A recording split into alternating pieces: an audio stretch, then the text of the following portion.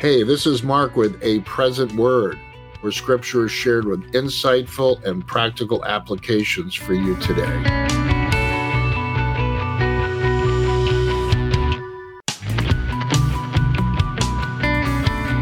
Luke chapter 18, verse 1, reading from the Amplified Version. Now Jesus was telling his disciples a parable to make the point that at all times they ought to pray and not give up and lose heart, saying, in a certain city there was a judge who did not fear God and had no respect for man. There was a desperate widow in that city, and she kept coming to him, saying, give me justice and legal protection from my adversary. For a time he would not, but later he said to himself, even though I do not fear God nor respect man, yet because this widow continues to bother me, I will give her justice and legal protection. Otherwise, by her continually coming to me, she's going to wear me out. Then the Lord said, listen to what the unjust judge says. Will not God defend and avenge his elect, his chosen ones who cry out to him day and night? Will he delay in providing justice on their behalf? I tell you that he will defend and avenge them quickly. However, when the Son of Man comes, will he find this kind of persistent faith on the earth? So what is Jesus teaching us in this parable? Well, a few things. At all times we ought to pray and not give up and lose heart. I think he was saying, look, don't give up, don't lose heart, continue to pray. See, this widow was desperately needing protection from her adversary. Today it's really darkness, principalities, and powers. But she came desperately needing protection. And the good news, the Lord's telling us that God will defend and avenge his elect, his chosen ones, who cry out to him day and night. He will defend and avenge them quickly. Well, that's very encouraging. And the final point I want to bring out is that she just continued to come at this judge. She continued to bother him. She continually was coming. She was wearing him out. And the Lord is bringing this point out in this story. He was impressed by this widow, and he was using her an example in this story. Going over to the Old Testament, Micah was prophesying to Israel in chapter 7. We're going to start in verse 2. The faithful man has perished from the earth, and there was no one upright among men. They all lie in wait for blood. Every man hunts his brother with a net, that they may successfully do evil with both hands. The princes ask for gifts, and the judge seeks a bribe, and the great man utters his evil desires, so they scheme together. The best of them is like a briar. The most upright is sharper than a thorn hedge. The day of your watchman and your punishment comes. Now shall be their perplexity. Do not trust in a friend. Do not put your confidence in a companion. Guard the doors of your mouth from her who lies in your bosom. For son dishonors father, daughter rises against mother, daughter-in-law against her mother-in-law. A man's enemies are the men of his own household. Therefore I will look to the Lord. I will wait for the God of my salvation. My God will hear me. Now you may be asking, well, why am I going to Micah? Well, see, what's interesting is that Jesus is quoting Micah chapter 7 in the Gospels, found in Luke chapter 12, starting in verse 51. Do you suppose that I came to give peace on earth? I tell you, not at all, but rather division. For from now on, 5 in one house will be divided, 3 against 2, and 2 against 3. Father will be divided against son, and son against father, mother against daughter, daughter against mother, mother-in-law against her daughter-in-law, daughter-in-law against her mother-in-law. Jesus is quoting Micah chapter 7. And it's repeated again in Matthew chapter 10, starting in verse 34. Do not think I came to bring peace on earth. I did not come to bring peace, but a sword. For I have come to set a man against his father, daughter against her mother, daughter-in-law against, he goes on and on. Verse 36, and a man's enemies will be those of his own household. He who loves father or mother more than me is not worthy of me, and he who loves son or daughter more than me is not worthy of me. And he who does not take his cross and follow me is not worthy of me. He who finds his life will lose it, and he who loses his life for my sake will find it. So it's interesting how the Lord is quoting Micah chapter 7, but he's personalizing about himself. See, if we go back to Micah, in verse 7 of chapter 7, Micah says, therefore I will look to the Lord, I will wait for the God of my salvation. My God will hear me. Well, we know today who the God of our salvation is. It's the Lord Jesus Christ. So what is the Lord teaching us here by quoting Micah? He's saying, I did not come to bring peace, but a sword. And the word sword really can be encrypted as word. He didn't come to bring peace. He came to bring the word, not his word, but his Father's word. The Almighty, the sword of the Spirit, the word of God. That's what Jesus came to bring. Well, to some of us, it is peace. It brings peace, but to others, it's not peace. He who loves anyone or anything more than me, he's not worthy of me. That's really what the Lord's saying. That's family, friends, etc. All these family interactions, mother-in-law, daughter-in-law, son, father. He who does not take his cross and follow after me is not worthy of me. Where am I going with this? When we take up our cross and apply it in our lives, this brings the division. It separates everything that is not moving with the Lord and his Father's will on earth. See Hebrews chapter 4, verse 12, for the word of God is living and powerful. It's sharper than any two-edged sword, piercing even to the division of soul and spirit. The Lord's letting us know that there's a qualification to be worthy of him. It's more than just saying a little prayer and, it begins there, right? It does begin by receiving him into our life, but what the Lord is saying, he needs to be taking over. He has to become more important than any of these soulish, natural affections, these, all of these other things. Could be people, could be, in this case, it is people, it's family. I have to come first. See, the Word of God has to come, and it has to bring that division within our soul and make the separation from soul to spirit so that we can begin to live and move in the spirit. If we live in our soul has these natural affinities, these affections, and, these are things that we get drawn into.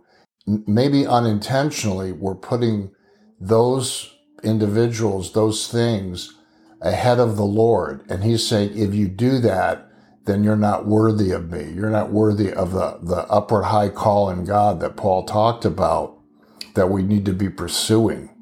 So this sword, this word, it comes and it cuts and it separates because the Lord wants us to begin to live and move in the Spirit. Why the Spirit? Because God is Spirit, and those who worship him must worship him in spirit and in truth. It has to be done in the Spirit. See, in other words, all of these relationships, they have their place, but they come behind the Lord. Otherwise, they will influence you and me. They will have an effect and impact on our life, where we're going, what we're doing. The cross divides. People don't mind if you just, say a prayer and become a carnal Christian. You allow the cross to be applied to your life and you begin to move in that and you're denying yourself and following the Lord. That's offensive to people. Paul talked about in his letters about their enemies of the cross. Their God is their belly. They put other things ahead of the Lord. We can't do that. Jesus continues in Luke chapter 18, verse 9. He also spoke this parable to some who trusted in themselves that they were righteous and despised others. Verse 10, 2 men went up to the temple to pray, one a Pharisee, the other a tax collector. The Pharisee stood and prayed thus with himself, God, I thank you that I am not like other men, extortioners, unjust, adulterers, or even as this tax collector. I fast twice a week. I give tithes of all that I possess. And the tax collector standing afar off would not so much as raise his eyes to heaven, but beat his breast, saying, God, be merciful to me, a sinner. I tell you, this man went down to his house justified rather than the other. For everyone who exalts himself will be humbled, and he who humbles himself will be exalted. In other words, the Lord was saying, Father heard this man's prayer. It was answered. God responded. Earlier in Luke 18, there was a desperate widow. She humbled herself. See, the unjust judge said, otherwise by her continually coming, she will wear me out. The proud man is not persistent. See, they're self-justified. This Pharisee, he was trusting in himself, that he was self-righteous, and he was despising others, that were like this sinner over here.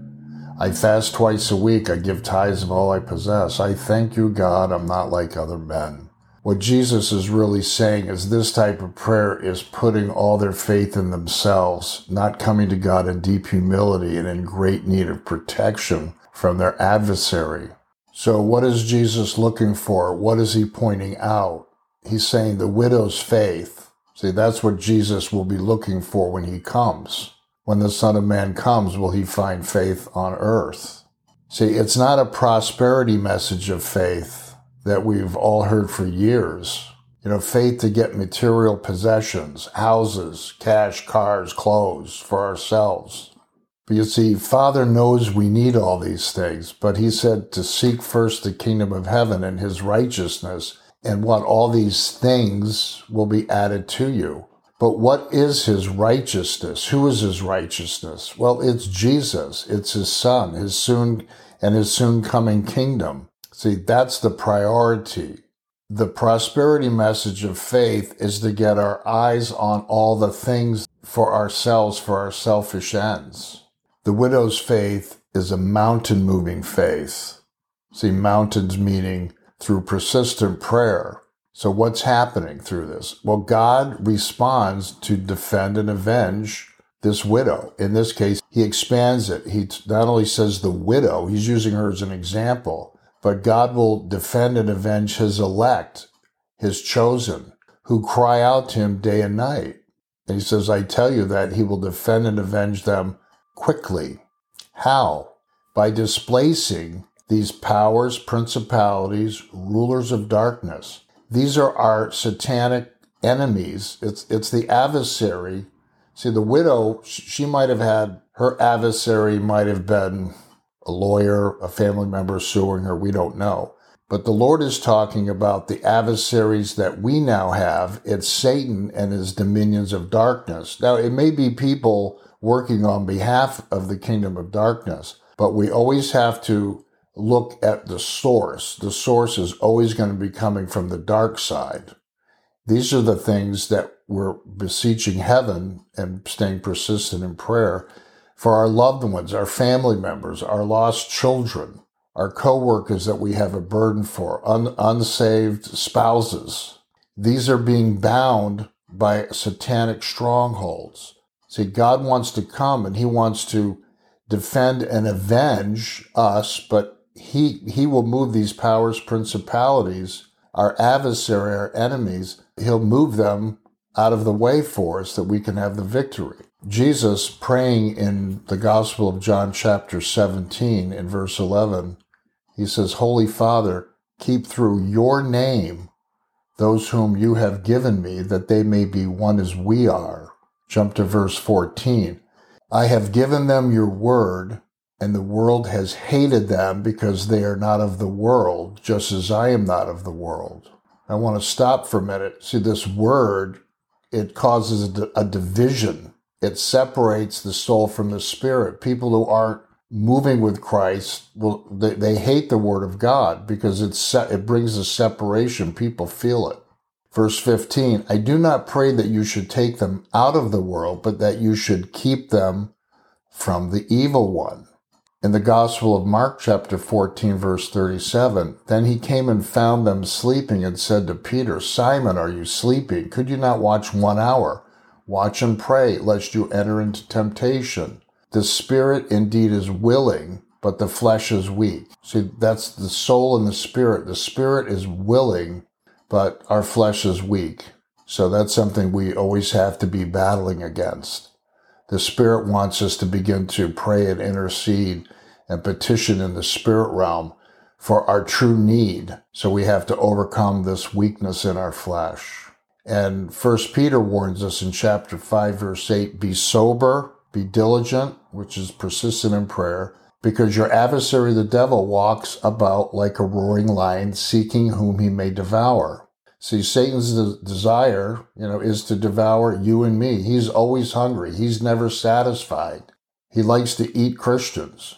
Paul writing to Timothy, and the Lord will deliver me from every evil work and preserve me for his heavenly kingdom. So that's the good news. See, but Paul was a man of prayer. He prayed through. If Satan was hindering him, he saw what was happening. He saw Satan wanted to do and creeping into the churches and uprooting and destroying it. So Paul was praying, not in his soul, he was praying in the spirit about these things. And God said, yes, I'm going to come and I'm going to answer that prayer quickly. When the Son of Man comes, will he find faith on earth? Well, to make it more personal, when Jesus comes, will he find this kind of faith in us? The widow's faith, the persistent faith in humility. That's the real question we should be asking. Look, we may want to be strong and powerful in ourselves. And there's a gospel that teaches us to be all that and the authority of the believer. And don't you know who you are in Christ? And we get all built up and puffed up in ourselves. But the truth is, we alone are powerless. Jesus said, without me, you can do nothing. So we need Jesus. Paul said, I can do all things through Christ who strengthens me, but it's always through him. So what is the Lord doing? That's where we need to connect. That's where the power, that's where we get plugged into the power through our prayer and then through our obedience. Jesus, the Word of God, by his Spirit, is the true source of power.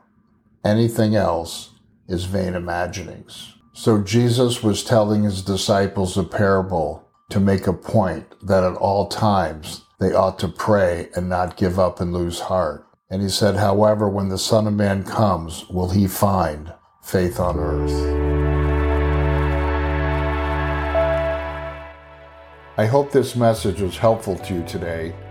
If you would like to be notified of future podcasts, click the follow button. If you're on Google, click subscribe. This is a free podcast. We are a listener-supported ministry.